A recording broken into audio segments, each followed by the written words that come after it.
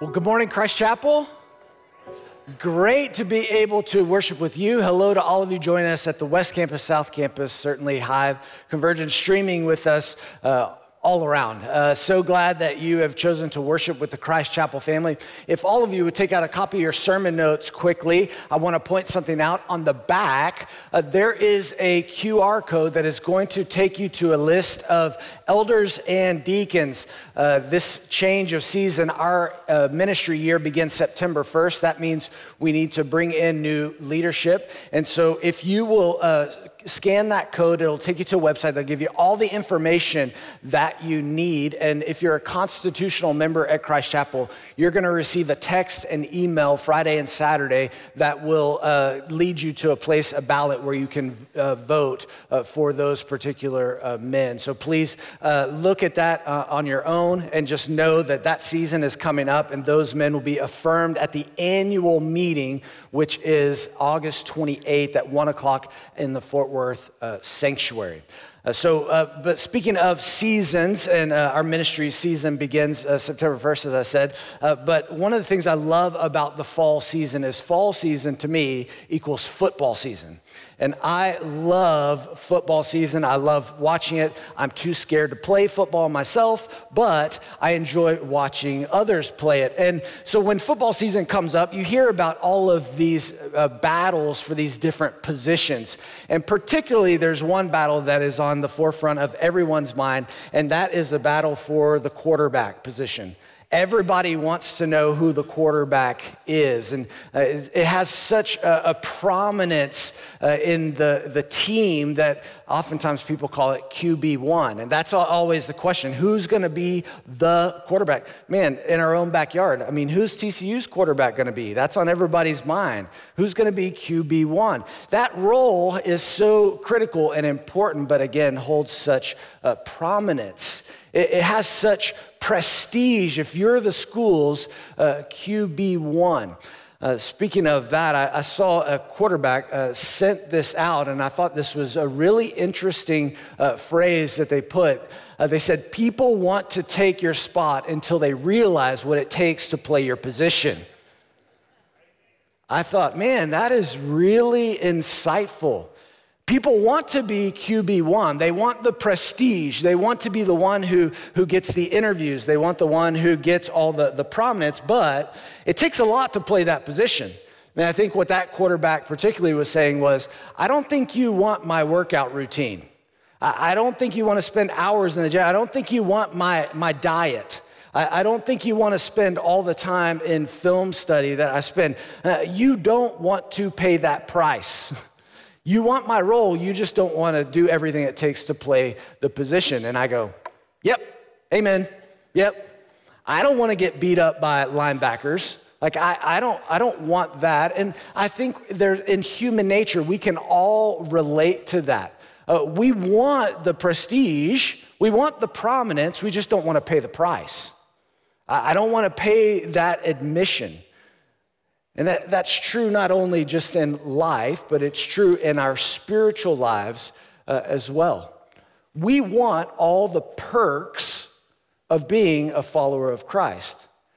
I just don't really want to follow Christ. I admit it. Listen, this sermon is as much to me and has been revealing to my own heart because I want everything that I can consume from Christ. You see, I want Christ to listen to my prayers, but I don't want to listen to his word. I want Christ to be close to me, to comfort me, but I don't want to be so close that I have to follow him and follow in his suffering and be persecuted for his sake. I want all the benefits. I just don't want to pay the price. And the truth is that if you're going to be a follower of Christ, that comes with great privileges, great perks, but it also comes with responsibilities. You see, one of the reasons why Christ brings us into a relationship with him is not only to save us, not only so that we can enjoy the benefits of being called a child of God, but he wants us to be a contributor to contribute to this world in a way that he contributed to us. And that's what we're going to talk about today. So if you will, open your Bibles to Matthew chapter 20. Matthew chapter 20, verses 20 to 28. It's page 825 in the blue Bibles. There should be blue Bibles wherever you are worshiping. If you got away from the house without one, you do need a copy of your scriptures. And I say this often, and I'll say it again. If you don't have a Bible, Jen and I will buy you a Bible. You need to have a copy of the scriptures yourself. And so if you don't have one, let me know. It'd be our privilege to buy you a Bible. But we're continuing our series, Inside Out. And what I want you to see this week is definitely that we have to change our insides to make the external impact that Christ wants to make. And that means changing our mindset, which is what Jesus is trying to do with his disciples at this point in the Gospel of Matthew. He's trying to change their expectations. Because remember, he is marching toward Jerusalem. They've already begun that trek. And not Shrek, Trek, okay? I know Shrek is on the brain of everybody right now, which is phenomenal. Praise God, our team is doing a great job. Continue to pray for them. But he's already begun that trek towards Jerusalem. Gosh, it sounds like Shrek again. It's stuck in my head here. He's begun that journey toward Jerusalem. And that journey toward Jerusalem comes with these expectations that the disciples have. The disciples think that he's marching to Jerusalem to establish his kingdom. And the way that he's going to establish the kingdom in their minds is by overthrowing the government. He's going to go kill all the bad people. And in fact, it's exactly opposite. He's going to be the one that's going to be killed to inaugurate his kingdom. He tells them that in chapter 20, verse 17. Look at it with me. And Jesus was going up to Jerusalem. Remember, it's because it's up in elevation. If you haven't been to Israel, you need to go to Israel. He took the 12 disciples aside, and on the way he said to them, see, we're going up to Jerusalem, and the Son of Man will be delivered over to the chief priests and scribes, and they'll condemn him to death and deliver him over to the Gentiles to be mocked and flogged and crucified, and he will be raised on the third day. This is the third time that he's told his disciples this. I really don't know how much clearer he could be with them. I mean, He is being as clear as possible, as candid as he can be with his disciples, and yet they're not getting it.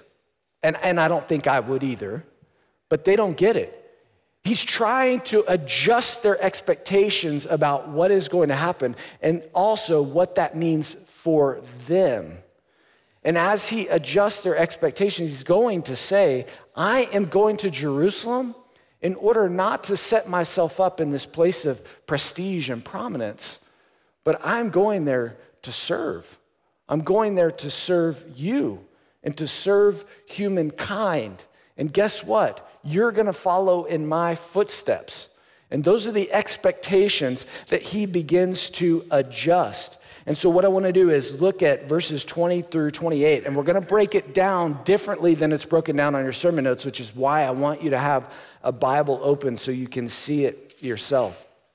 But essentially, what I think Jesus is telling his disciples today is you don't get the life of Jesus without living the lifestyle of Jesus.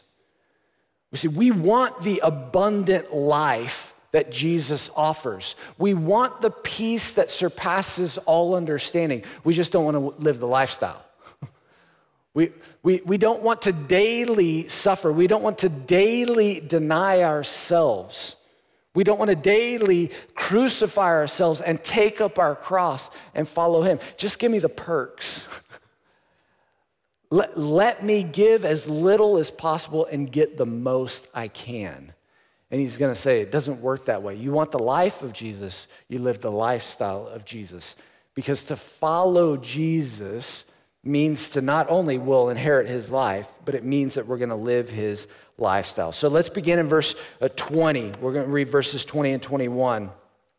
So this is the reason why I read 17 through 19 is because I want you to understand the context. And I'm going to pick back up on this context in just a moment. But don't miss the first word of verse 20, then.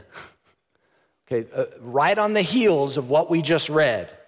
Then the mother of the sons of Zebedee came up to him with her sons, and kneeling before him, she asked him for something. And he said to her, Jesus said to her, what do you want? And she said to Jesus, well, say that these two sons of mine, or declare that these two sons of mine are to sit, one at your right hand and one at your left hand in your kingdom. Okay, stop right there. So this, as they're marching up to Jerusalem, they think he's going to establish the kingdom. So a king sits on a throne. Gosh, yeah, you guys are interacting this morning. I love it. Yes, they sit on a throne. So if he's going to go establish his kingdom, he's going to sit on the throne, then what this mother comes to him and very humbly asks is, hey, Jesus, can one sit at your right and can one sit at your left? Now she's not only asking for proximity to Jesus, she's asking for prestige, for prominence. But I want you to understand who this is. The person who is asking this is a very interesting person. The mother is actually Salome or Salome or Salami, if you want to say it that way. I don't know how you want to say it, but it's actually probably the sister of Mary, okay? Mary, the mother of Jesus, which would make her two sons, the sons of Zebedee, Jesus' cousins, James and John. And we'll talk more about them in a few minutes. But these are people that already have this connection. And what she's trying to do is leverage this connection and go, hey, what about cousin James and cousin John? Can you put them at your right and your left? So she's asking if they can have this prominent role. You see, to sit at the right would have been a place of honor. To sit at the left would have been the second in command, basically. So a place of honor, a place of power. And that's where she wanted her sons to sit. Very reasonable. I mean, every mother would want that for their kids. We all want what's best for our kids. But guess what? Her expectation of that, her request, her ask, is not that crazy when you think about what Jesus has just told his disciples. Think back to what we talked about last week and even look back at Matthew chapter 19, verse 28. Remember when we're talking about, this was the rich young ruler and Jesus says, sell everything and follow me. And then Peter says, hey, well, Jesus, what happens if we sold everything and we did follow you? We left everything. And remember, I told you there's something specific in there for the disciples, but then I said there's something specific for us, but those apostles. Let's go back to 19:28. Jesus said to them, truly I say to you, in the new world, when the Son of Man will sit on his glorious throne, you who have followed me, he's talking specifically to those disciples, will also sit on 12 thrones, judging the 12 tribes of Israel. So they have the promise that one day they are going to rule and reign with Jesus. So this request is not that crazy, but it's not the thing and motivation that should be driving them as they follow Jesus. It shouldn't be their priority to be privileged in the kingdom of God. You see, followers of Jesus focus on God's purposes rather than their own privileges. Followers of Jesus focus on God's promises rather than their own privileges. Let's go back to the context here. The context is Jesus, for the third time, has just told his disciples, I am going to be flogged, mocked, ridiculed, killed, crucified in the most awful way. Then Salome comes up and says, hey, by the way, can these two boys sit on your right and your left? I mean, no thought to, hey, Jesus, are you going through some stuff right now? Are you anxious in any way? Like, is this heavy on your heart? No thought of what his purpose was and their purpose to support him and to be his ambassadors in the world as his apostles. You see, focusing on their own privileges completely blinds them to their purpose. And it does the same for us. You see, when we focus on the privileges that we have in Christ, which no doubt you have, and I want to talk about those a little bit later, it blinds you to the purpose that you have. It blinds you to the needs of others around you, which, hey, that's what we're called to do, is to be servants. And they're not serving Jesus whatsoever right now. At a time when he is being so emotionally vulnerable, they are so emotionally tone deaf because it's just about them. But it doesn't only blind us to the needs of others around us. The other thing that it does is it changes our expectations, and I would even say corrupts our expectations of what we expect in the here and the now. Because if we focus on our privileges, then what we think is we get all the benefits of those privileges right now. Nothing is delayed. No delayed gratification. If I'm a privileged person, give me my privileges right here and right now. And Jesus says it's exactly the opposite. Look at verses 22 through 23. And Jesus answered them, just so you know, the sons of Zebedee are there. And we know from another account in another gospel that the sons were in on this whole ask. This wasn't just a wonderfully kind and benevolent mother who went and asked on behalf of her sons. They're all three in it together. These are two mama's boys who are like, hey, Mom, go ask for us, you know? So Jesus asked, you do not know what you're asking. Are you able to drink the cup that I am going to drink? Remember, that is an Old Testament reference to the wrath of God. We know Jesus brings up this cup again in the Garden of Gethsemane, which we'll talk about later in this study. And they said to him, oh yeah, we're able, definitely. We're up for sitting on thrones. And he said to them, oh, you will drink my cup. But to sit at my right hand and my left is not mine to grant, but it's for those for whom he has been prepared by my Father. You know what Jesus is asking here, to go back to the beginning, is, do you know what it takes to play my position? You want my role.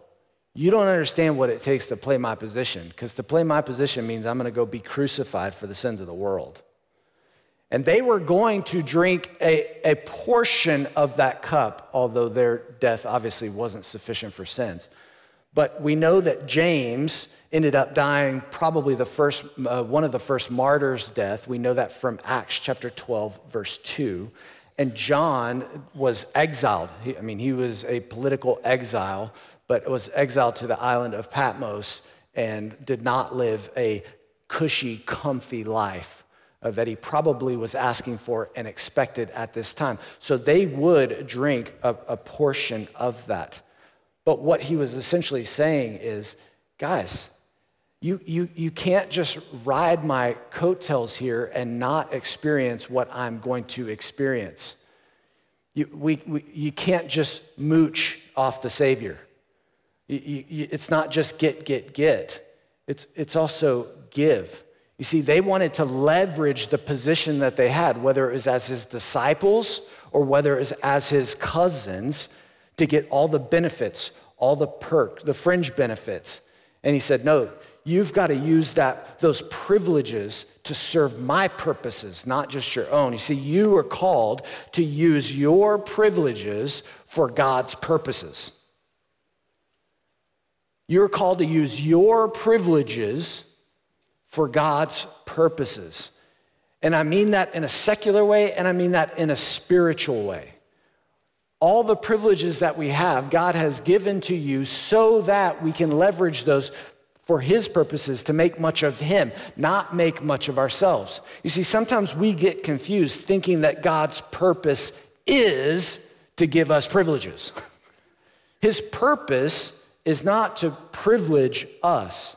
His purpose is to make much of himself, and that's what he's going into. Now, no doubt, there are privileges and rewards for those who follow him. We talked about that again last week in Matthew chapter 19 in verse 29. We talked about that. But that can't be our focus. That's not the primary driver. I read one commentator that said this, and I love this. Rewards will be given for the faithful and the sacrificial disciple. But if obtaining rewards is the motivating force, it will destroy unity by producing envy, comparison, self-promotion, and competition. That kind of motivation will destroy your relationship with the Lord, and it will destroy your relationship with others. And we see that happen in this passage. Look at verse 24. It says, and when the other 10 disciples heard of this request, they were indignant at the two brothers. They were mad. How dare you ask? Now, are they saying, how dare you ask, because they cared about these brothers' spiritual walk with the Lord and their sanctification? Probably not. I know I'm speculating here, but I think I think this response exposes their own jealousy. They were jealous that they beat them to the punch, that they asked first, that maybe they got there before they did. And Jesus promised them that, and they would know if these were cousins of Jesus, they would know that, oh man, maybe they have the inside track. And what he's telling them, I think they're upset. And what he's gonna tell them is, you don't get a position by politicking. You don't get a position by a popularity contest. It's not by the early bird gets the worm here, and he already said that. This is not, whoever sits at my right and my left isn't up to me. And I'll tell you who's sitting at his right and his left at the end. But this isn't about who gets there first. He changes the paradigm of who's great and who's least in the kingdom of God. See, followers of Jesus focus on serving rather than being served. Followers of Jesus focus on serving rather than being served. You see, if you want to be great in the kingdom of God, it's not by getting to Jesus first and asking him the best way or the most. It's not by winning a popularity contest, it's by serving. And he says that in verses 25 to 28. But Jesus called them to him and said, you know that the rulers of the Gentiles lord it over them, and their great ones exercise authority over them. It shall not be so among you. But whoever would be great among you must be your servant, and whoever would be first among you must be your slave. Even as the Son of Man came not to be served, but to serve and to give his life as a ransom for many. Jesus relates the secular idea of sitting on a throne to the spiritual idea, and he says, you know, with the Gentiles, with the unbelieving, they sit on thrones so that they can exercise authority, so that they can dominate their subjects, so that they can be served, so that they can enact a tax and have people pay them for their wonderful role. And he says, with me in my kingdom, it's exactly opposite. I use my position, I use my privileges so that I can serve others. Not so that they can serve me, not so that I can consume from them, not so that I can exact a tax on them, but so that I can pay for them. In fact, he says that the Son of Man came to give his life as a ransom, and you all know what a ransom is. Ransom is this amount of money that's a buyback to buy somebody out of slavery. That's exactly what he's talking about here. It's this redemption price. And when he died on the cross and rose from the dead, when he paid that penalty for our sins, it was a ransom to buy us back from the slavery of sin so that we can be free in Christ. For all of you who have placed your trust in Jesus, he's paid for you. His payment is sufficient, and he's paid in full. That's what he means. His life was a ransom for yours. He died in your place. That's the kind of service that he's talking about makes him great and makes his servants great. The lower they go, the greater they are. That's what he's talking about. If you want to be great in the kingdom of God, then be a servant. And here's the example. And that's the example that he gives, is the example that he is. You see, Jesus didn't come to consume, he came to contribute.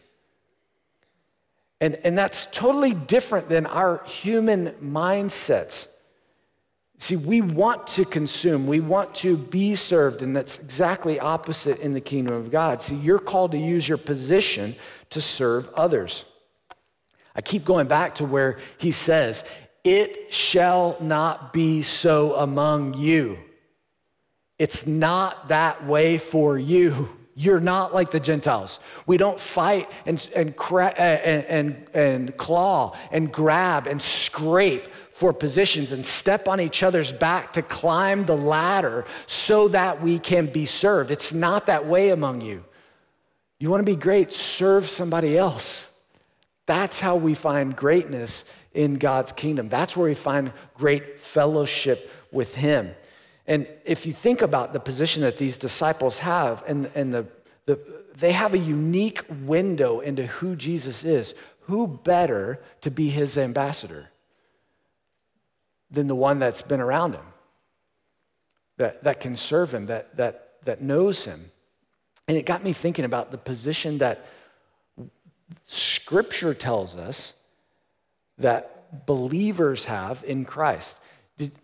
We are called, for those of you who have placed your trust in Jesus Christ, you are called a child of God. Because you are a child of God, you are called, in Romans chapter 8, verse 17, you are called an heir with Christ. An heir. That means you are a co-heir with Christ. You inherit everything that he's inheriting. Like, do you realize that? I mean, it's mind-blowing when you think about it. But here's the thing about that position of being a co-heir with Christ. It can't be taken away from you. It's secure. You can't make yourself more of an heir or less of an heir. You just are. You're his child. You are his, saved, sanctified, and set apart to inherit all of those wonderful blessings in the kingdom of God. So you have nothing that you have to worry about, nothing that you have to step on anybody for or be promoted to. Everything is secure. Therefore, you can go and serve. Everything's already set aside for you. You don't have to worry about earning anything. Now we go and we go, all right, God, I'm free to serve you. That's why we can use our position to serve others. You see, the bottom line and the big idea is this. A follower of Jesus is a servant of others. You cannot say you're a follower of Jesus and yet not serve others. You can't say you want the life of Jesus and not follow in the lifestyle of Jesus. If we follow in the footsteps of Jesus, then we're going to serve others. That's exactly what he says here. It shall not be so among you. And he sets the example for that. And he wants you to serve not only so that God gets the most glory, yes. Not only so that other people are blessed through your service, although that will happen, but actually serving is better for you. It's best for you. I read a study, an ICU doctor said that the best form of self-care is serving others. Best form of self-care is to serve others. He was talking about how it takes the focus away from you. And he says that those folks that do, he has experienced less anxiety and stress, they have better heart health, and they live longer. It's better for you. It's almost like God planned it that way. It's crazy. See, to be a follower of Jesus means you're a servant of others. Here's what that means and what that looks like to adopt a servant's mentality. A servant-mindedness as you follow Jesus. Let me give you three very quick things. First, Confess that everything you are and anything you have is by God's grace. Confess that everything you are and anything you have is by God's grace. And I try to be very careful about the words I put on the notes and the words that I say. But at first I had understand, then I put recognize, and then I took it one step further and I put confess. Because I think it's one thing to understand. I think it's another thing to recognize, but then I think it's another step to actually confess. God, everything I have is yours. Anything I have is by your grace. I haven't earned anything. I don't deserve anything. And when we admit that, when we confess that, not only with our lips, but also with our life, it combats that entitlement mentality of, I earned this, I deserve this. Everybody should serve me. When we realize, no, anything I am is by God's grace. In fact, Paul says this in 1 Corinthians chapter 15, verses 9 and 10. This is the apostle Paul who says, "For I am the least of these apostles, unworthy to be called an apostle." Why? Because I persecuted the church of God. But by the grace of God, I am what I am.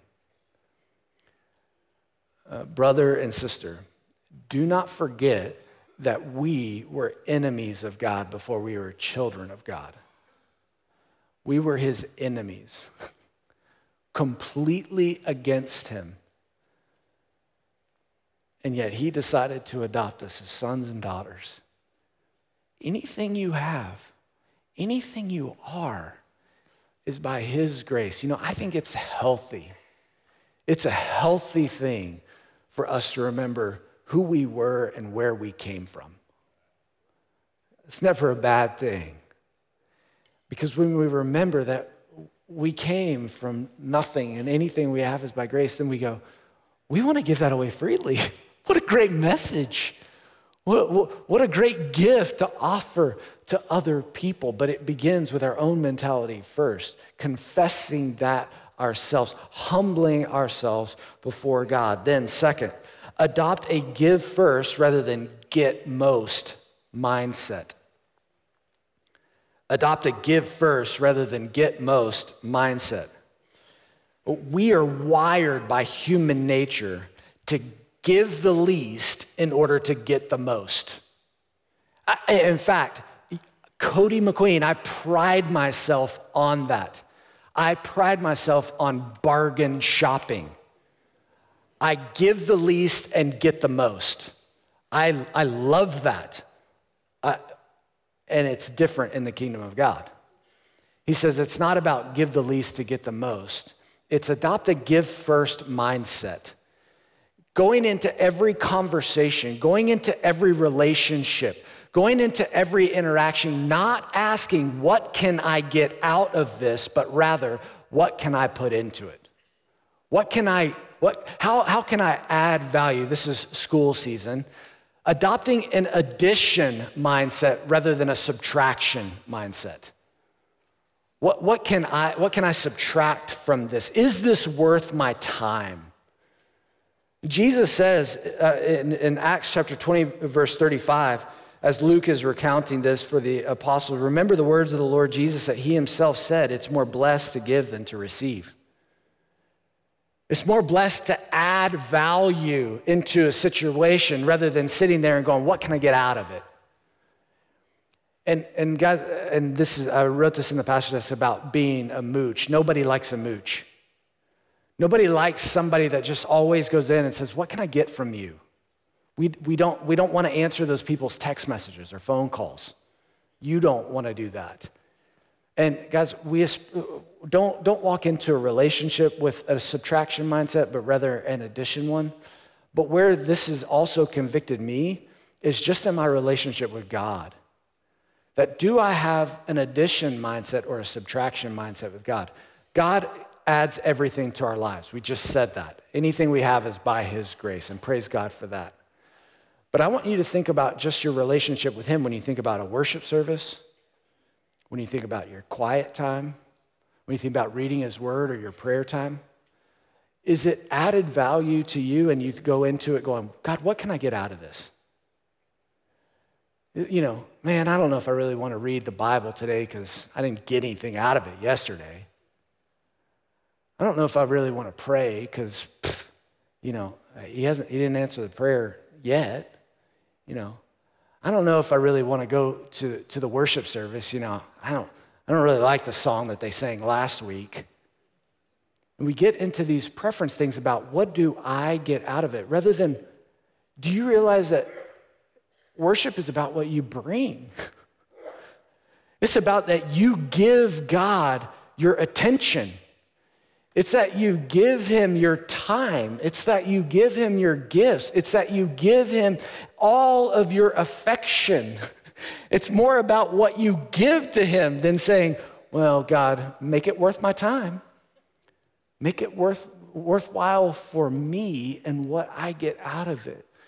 At Christ Chapel, I want our worship to be marked by us bringing our hearts and our minds and everything we have because he's worth it. Not coming and going, God, entertain me. I'm a consumer.